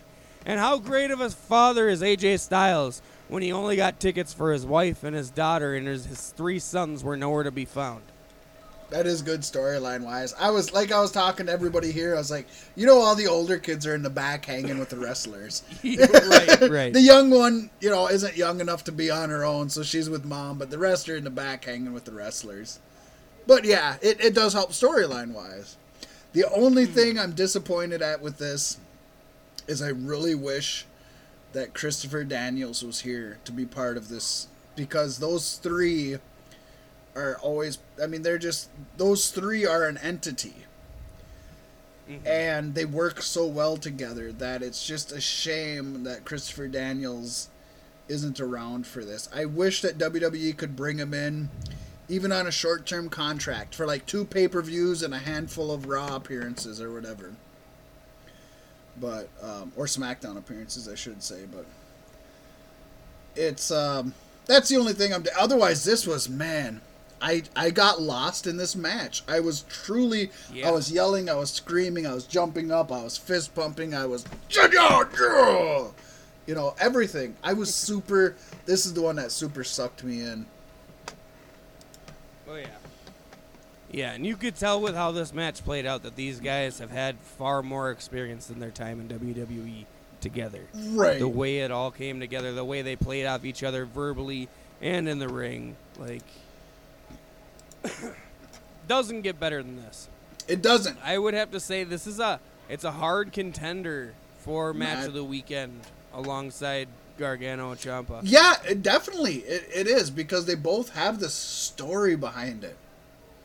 And they both had really good in-ring work. Now, we followed that with a story that's literally 8 years in the making, Pasty. Literally 8 years in the making. Who would have think Literally. WWE would spend 8 years on a storyline? But they did. They never expected it to pay off. They didn't. And of course, they didn't start the storyline on Talking Smack because Vince didn't like that. They weren't scripted. No, It was never it planned to definitely be this wasn't. way. I mean, but yeah, but you go all the way back to when Miz was Daniel Bryan's NXT Pro, and they hated each other, and they've just kind of always been in each other's lives one way or the other. This was the other match that the storytelling was just. This is another. I hate to say it, but man, soap opera. Fuck, this was soap opera. yeah. All the way through, this was soap opera. The Miz, I give him shit for all of his fucking C-list movies, but in the ring here, he was an A-list actor. God damn. Yeah. Him and Daniel Bryan both just fucking. They killed it. They told a good story. And it wasn't a bad wrestling match, but it wasn't a good wrestling match. It was a feud. Good story. Yeah. That had an awesome story. Yeah, exactly. I love how when you text me, there's no baby in that baby carrier. No, I said there's something other than a baby in that baby carrier, which I was probably wrong about, but there was no baby in that baby carriage. Because she never once lifted it up to look at it, and you're not going to be there that long and not check on your baby. It's all misdirection. It was just to make it look like her and her baby were there. Obviously, a kid that young isn't going to be out there that whole time, and you can't expect it to behave. But I have to admit, I honestly thought that was going to play into the ending at some point, and it didn't at all.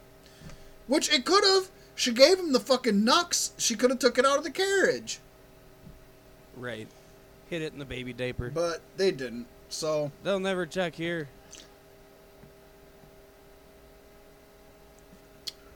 So, I'll admit, I was wrong on that.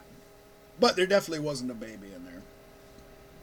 It's a good match, good finish. Looking forward to the future of the rivalry. That is until SmackDown rolled around and Brie Bella came out and challenged Miz and Maurice to a mixed tag match at Hell in a Cell. Woo! No.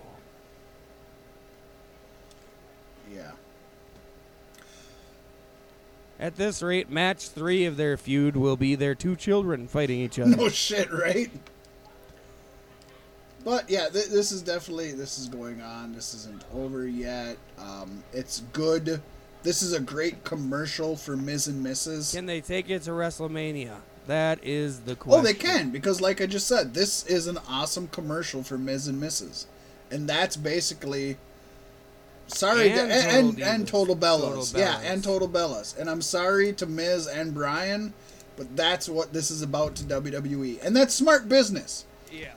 I don't like it as a wrestling fan, but that is smart business. Is use this as a commercial to sell your 2 shows. Besides, we'll still get the payoff we want at WrestleMania. Oh, yeah. So everybody wins in the end. We just got to kind of muddle through some stupid shit. Yep. In the upcoming future. And if we get more matches like this, I'm okay with that. Next, we had the Demon Finn Balor defeating Constable Baron Corbin in a minute Nobody 35 said there was seconds. a demon. God. Now, This made me so mad. As soon as the music hit, I was like, I should be able to change my vote.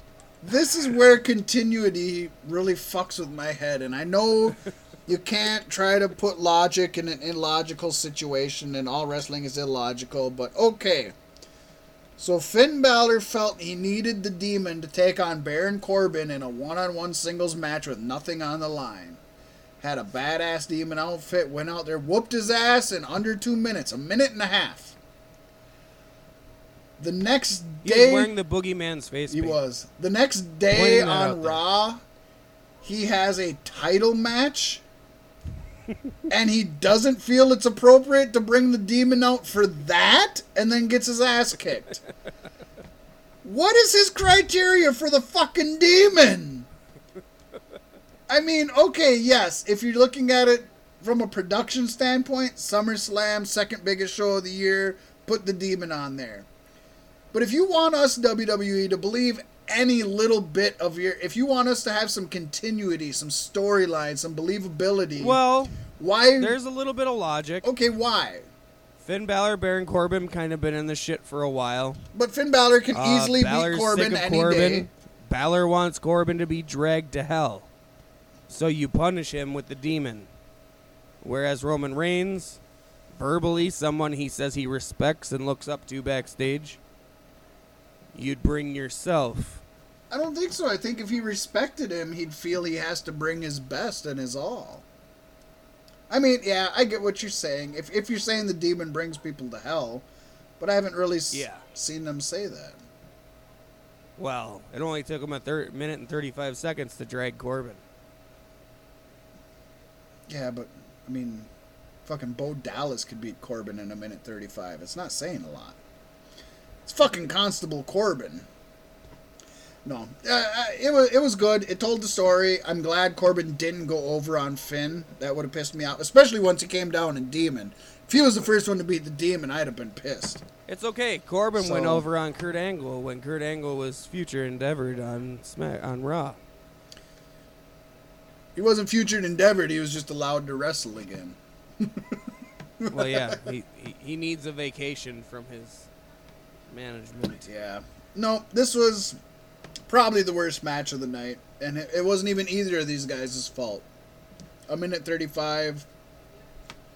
Braun Strowman and Kevin Owens had a purpose. This match was literally just a minute and 35 match that had no purpose. It was just two guys wrestling to kill a minute and 35 seconds. That was literally all it was. It was definitely a shock to see the Demon, though. We haven't seen the Demon since he was supposed to face Bray Wyatt as Sister Abigail. Yeah, it was So, weird to see the Demon for Constable Corbin. I feel like they upped the production value on his paint, though. It looked really fucking good. It was, well, they made a new one, and they got to make a new one every now and then. It was very Carnage, so that was cool. I wish they'd move on. They've been sticking with the Venom Carnage look ever since he started. Do something different. You don't have to do something trademarked, but do something different. Well, okay, they did the fucking Pumpkin King. Let's not do that. They almost did it. They didn't quite do it. Yeah, this. Up next, Shinsuke Nakamura defeated Jeff Hardy to retain his United States title. This was a good match. I think you and I both loved Jeff. Again, Jeff's makeup and his outfit were just awesome. Yeah, I do love that he paints eyeballs on his eyelids and wears whiteout contacts. Oh, by the way, again, It's a trip to watch. I forgot to mention the outfits. AJ Styles, I thought it was badass with the purple and gray. I was fucking marking out for that too. Yeah. Cool shit, Yep. cool shit. Bear, like you said, Finn Balor's makeup was on point. Jeff Hardy's, like you said, when you have eyeballs painted on your eyelids and then you have the whiteout contacts, when your eyes are open, they look closed, and when they're closed, they look open. And even though you know it's painting and the contacts, your mind takes a second Yeah, to... it trips your brain out a little It bit. does! Yeah. It does! Good match. Good match between these two. These two could have had a much How about that better match. swanton to the hardest part of the ring? Yes, the hardest part of the ring. It's the first time I found out that was the hardest part of the ring, the apron. I never knew that. I'm glad they told me. I'm glad they told me. Very good match. Not enough. Cages are also made out of steel. Solid steel. In the Elimination Chamber match, it's bulletproof glass. 11 minutes. These two could have been given more time. Like I said, the fucking IC title match with Seth and Dolph, you could have shaved off 5 minutes of them and given it to Shinsuke and Jeff easily. These two guys, I liked this match. This is not a bad match. I can go back and rewatch this match. I am going to say Jeff Hardy Shinsuke could have had a better match. But again, when some of your biggest complaints are Shinsuke and Jeff had a good match, that's not bad. Yeah. That's just not that bad. No. Yeah, and at first I was kind of complaining too, because Shinsuke Nakamura and Jeff Hardy got put 8th in the 10-match slot, and Samoa Joe and AJ Styles had number 5. But looking back at it, it definitely makes sense, because you keep the momentum going throughout the night, and there's never a big, dull spot. That is something they did different this match also that they don't do a lot, is they paced it correctly. I'm glad you pointed that out, Pasty. Yeah. Because you're pasty, that's how you know how they paced it. They did. They paced this very good. They did big eventful matches and tag match, and then a slow, quick match, and then a women's match, and then you had Joe and Styles, and then you had Miz and Daniel, then you did the Corbin match, then you did the Shinsuke Nakamura, and then you did the women's match, which is typically the bathroom break match, so the match before last, and then you had the Universal title match, and yeah, they did. They paced this very well, and they got in at I think just under 10 o'clock, wasn't it? Or just at 10 o'clock. They timed it pretty well. Shortly after for me, but I also rewound a couple of spots. Yeah, that's why you were behind me! Oh no, that was Brooklyn. Sorry. That was the night before. But yeah, I think it was just right around. I mean, they nailed their time, so good for them. Next up, we had women's championship match for Raw. Ronda Rousey defeated Alexa Bliss. And the way I looked at it, it either had to be Ronda winning in a squash or Alexa winning in a long match. Yep. I picked Ronda Rousey. Ronda Rousey won in a squash. 4 minutes. Whooped the shit out of Alexa Bliss. She just basically talked a lot. Are you ready? Are you ready, Bliss? I'm going to break your arm now. Are you ready for this? A lot more talking than was necessary. Yeah, you can tell... again, more to my point, Pasty, but you can tell that even Ronda on a one-on-one match is still not quite there where she could be. Yeah. She has some work to do. She's still green. I will also say, compared to a lot of other people with this little of experience, she could be a lot worse. Yeah. So, they brought out Alexa Bliss's and hey, huge props, yes, to the Alexa Bliss double jointedness. Yes, I love it when it helped to sell it so much and more. I think I would have liked this match half as much if her elbow didn't slightly bend in the other direction. I like that they don't break that out every pay-per-view. They save it. Oh, I'm sure the first time that she did it, Vince was like, "Oh my God, you can't do that again until you're in a match with Ronda Rousey." Right. Really good. Ronda won by submission, which she should. Really good shoe. I was pleased. Could have been a lot worse. Alexa's my gal. Way more to Ronda. Again, shout out to the outfits. I don't know exactly what they thought they were doing with Ronda Rousey's makeup. When I first seen it, like they showed her. She didn't want the makeup. She wouldn't sit still, so it all got smudged up the side. They showed her before, and I was like, "What's going on?" And then when they showed her coming out, I was like, "Oh, you know what? That looks like Black Swan." And either I'm giving them too much credit, or they were going for a Black Swan look. Which, if anybody's seen the Black Swan, it's the girl that fucking flips and goes crazy and just fucking gets really dark. And I was like, that's awesome. That tells a story. If they're going for that Black Swan look, that would be perfect for Ronda Rousey. If they weren't going for the Black Swan look and they were just going for something different, again, we've mentioned this on the podcast before, less makeup is more with Ronda Rousey. She's a good-looking, beautiful young woman, and we want her to look badass. You don't need to make her up a lot. But I don't know if you've ever seen Black Swan, Pasty, if that ever popped into your head. Nope.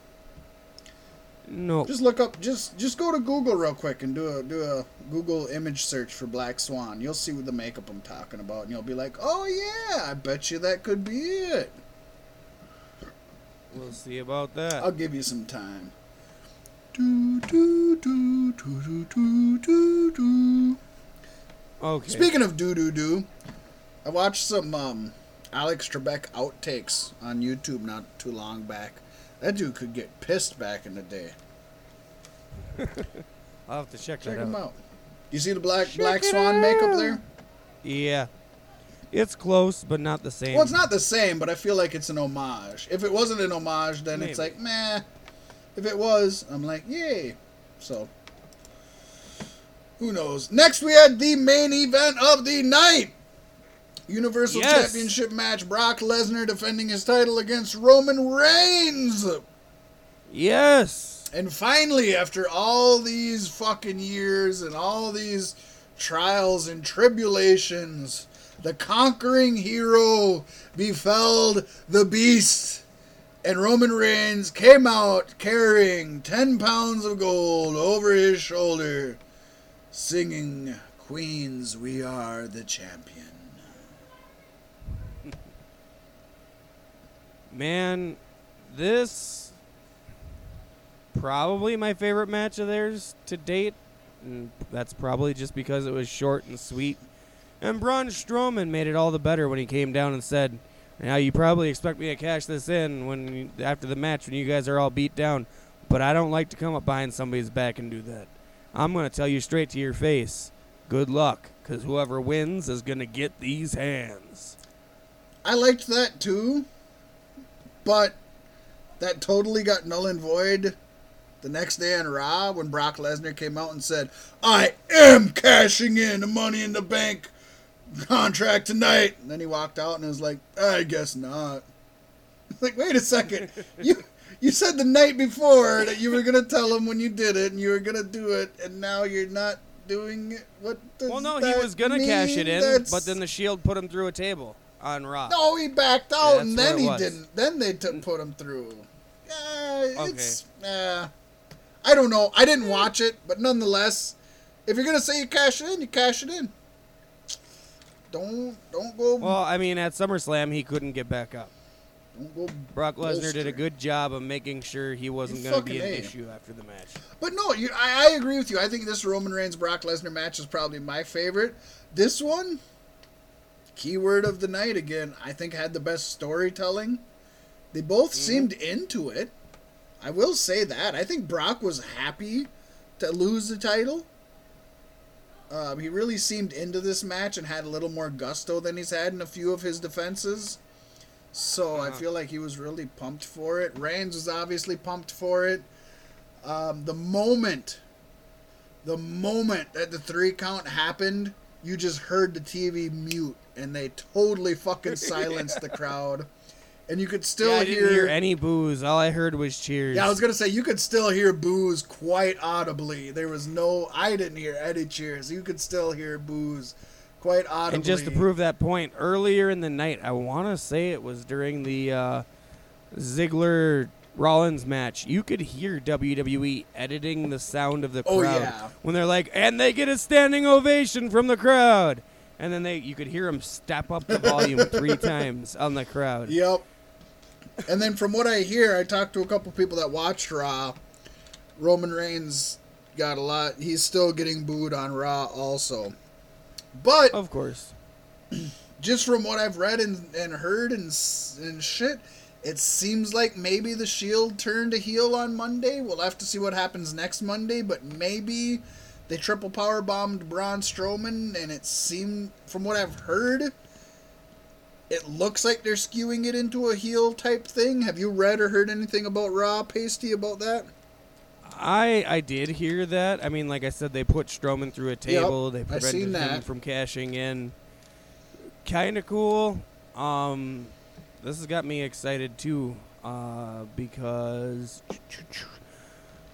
with Roman Reigns having the title, Braun Strowman trying to cash in and not being allowed to, Eric Rowan being out on injury, and Bray Wyatt no longer having Matt Hardy to fall back on, it would appear that Bray Wyatt's interested in reforming. That's not yeah, happening. it is. I can guarantee you it That's will. not happening. They will never sideline Braun Strowman with Bray Wyatt at this point. They'll do it for one match. Strowman wants revenge on all three members of the Shield. So he goes to Bray. Bray goes to Harper. 3-on-3 Hell in a Cell match at Hell in a Cell main event. Yeah, that's... It sounds good in theory. Maybe not main event, because you would give the main event to Samoa Joe and AJ They're Styles. definitely not going to... But they would be one of the At two this main point, events. Braun Strowman teaming with Bray Wyatt is a setback for Braun, which is super sad but true. I could see Bray and Luke Harper teaming up for sure, but Braun is not going anywhere near Wyatt. Wyatt sinks people. I bet it happens. Wyatt sinks people. And they wouldn't have to be back together forever for one match. That's all it mean, needs. They're all on different shows anyway. I don't even know that I could see it for one match, because what reason would Braun even have? For revenge, you say, but Braun is supposed to be able to take out three people at one. As soon as he turns to Bray Wyatt, Until it's he the Shield. loses all the Shield credibility. is a higher though. entity. Yeah, but he loses all Yep. credibility. Braun Strowman can no longer be a monster once he's gone to Bray Wyatt to help him with the Shield. It's not like what Bray Wyatt would get the pinfall in that match. If anybody on the Wyatt family got the pinfall, it would be Strowman. If Wyatt and if he was to Harper do would that- just be there to keep the other two at bay. Pacey, he took a 13-year-old boy as his tag team partner. He would have took Bray Wyatt as his tag team partner if that was the case. Yeah, but this is big circumstance, and I think Wyatt family versus their Shield is a big money match. It was 5 years ago. It was some of the most awesome matches 5 years ago. But in this day and age, there's no money in the Wyatt family. Zero money in the Wyatt family. Or do a War Games match and throw the New Day What's in up there. with you in War Games? They're not doing War Games in WWE. It's an NXT thing. I like your creative, and I like what you're saying on paper. Just the same way with the horsewomen. It's just not the right time. Bray Wyatt is a cancer. Vince McMahon, I can't see him ever putting, well, not ever, but anytime soon, putting anybody that he has stock in with Bray Wyatt. At this time, he's going to put somebody with Bray Wyatt to help bring up Bray Wyatt, not to bring up anybody else. Well, that didn't work very well with Matt Hardy. It did. We're not going to have much time for news and notes, but Matt Hardy... That's why I've been sneaking mine in. And sneaking that in, Matt Hardy is now a producer backstage and actually helped produce SummerSlam.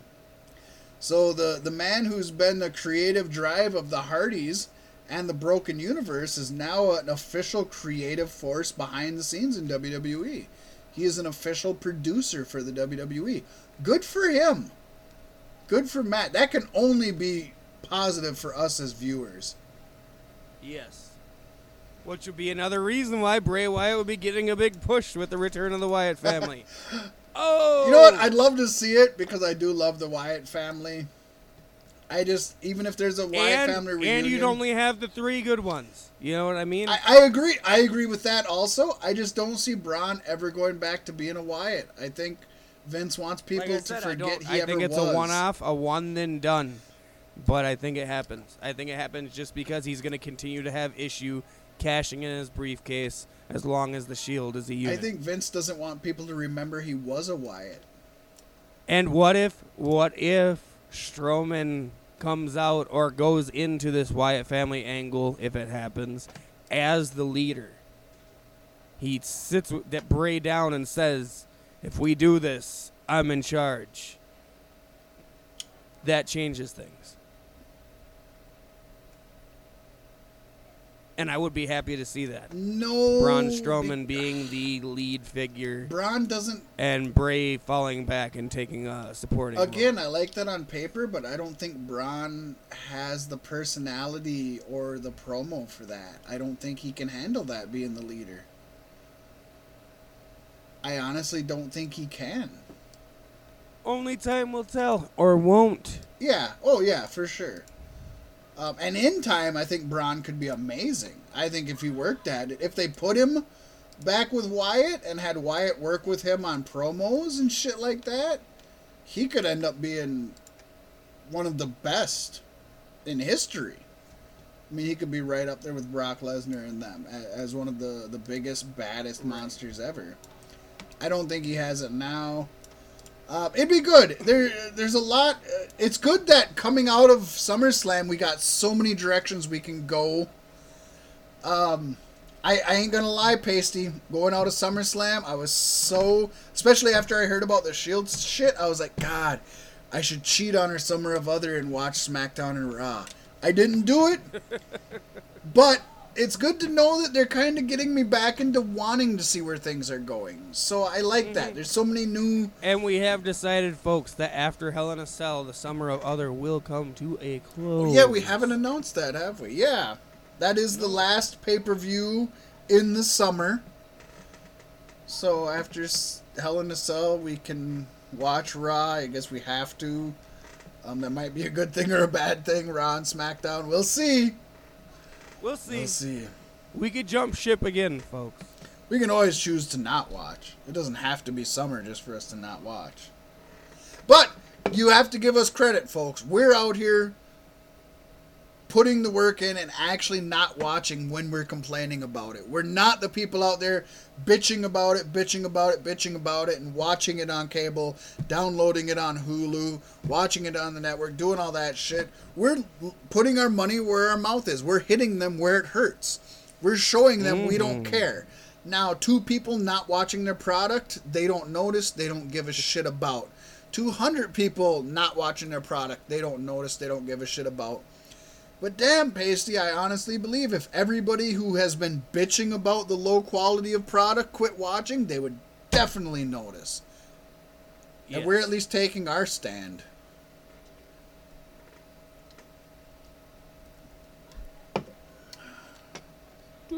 Any other news you want to try to sneak in there before we get on? We got a handful of minutes left. You know what? Before we go, we're just gonna leave you with one of Wendy's best promos ever. Don't you think that's fitting, Pasty? Yeah. Take him back to school, Fat Mac. All right, here you go, folks. And here is the best Wendy's promo ever. You know, they say that all burgers are created equal, but you look at the Baconator and you look at frozen beef, and you can see that statement is not true. See, normally, if you go one-on-one with another cheeseburger, you got a 50-50 chance of winning. But we've got never frozen beef, and that's not normal. So you got a 25% at best at beat us. Then you add Junior Bacon Cheeseburger to the mix, your chance of winning drastically go down. See, the drive-thru at lunchtime, you got a 33-third chance of winning. But we got a 66-2-third chance of winning because the king knows he can't beat us, and he's not even gonna try. So frozen beef, you take your 33-third chance minus 25% chance, and you got an 8-third chance of winning at lunchtime. But then you take our 75% chance of winning if we were to go one-on-one, and then add 66-2/3%. We got a 141-2/3 chance of winning at lunch. See, Joe, the numbers don't lie, and they spell deliciousness for you at lunchtime. And with that, folks, thank you for tuning in to Beef Sticks Podcast. As always, I've been Pasty White. And for Vincent Kennedy McMahon, I am Fat Mac. You can find us shitting in the shower, fucking any kind of vegetable you can name. Until next week, folks.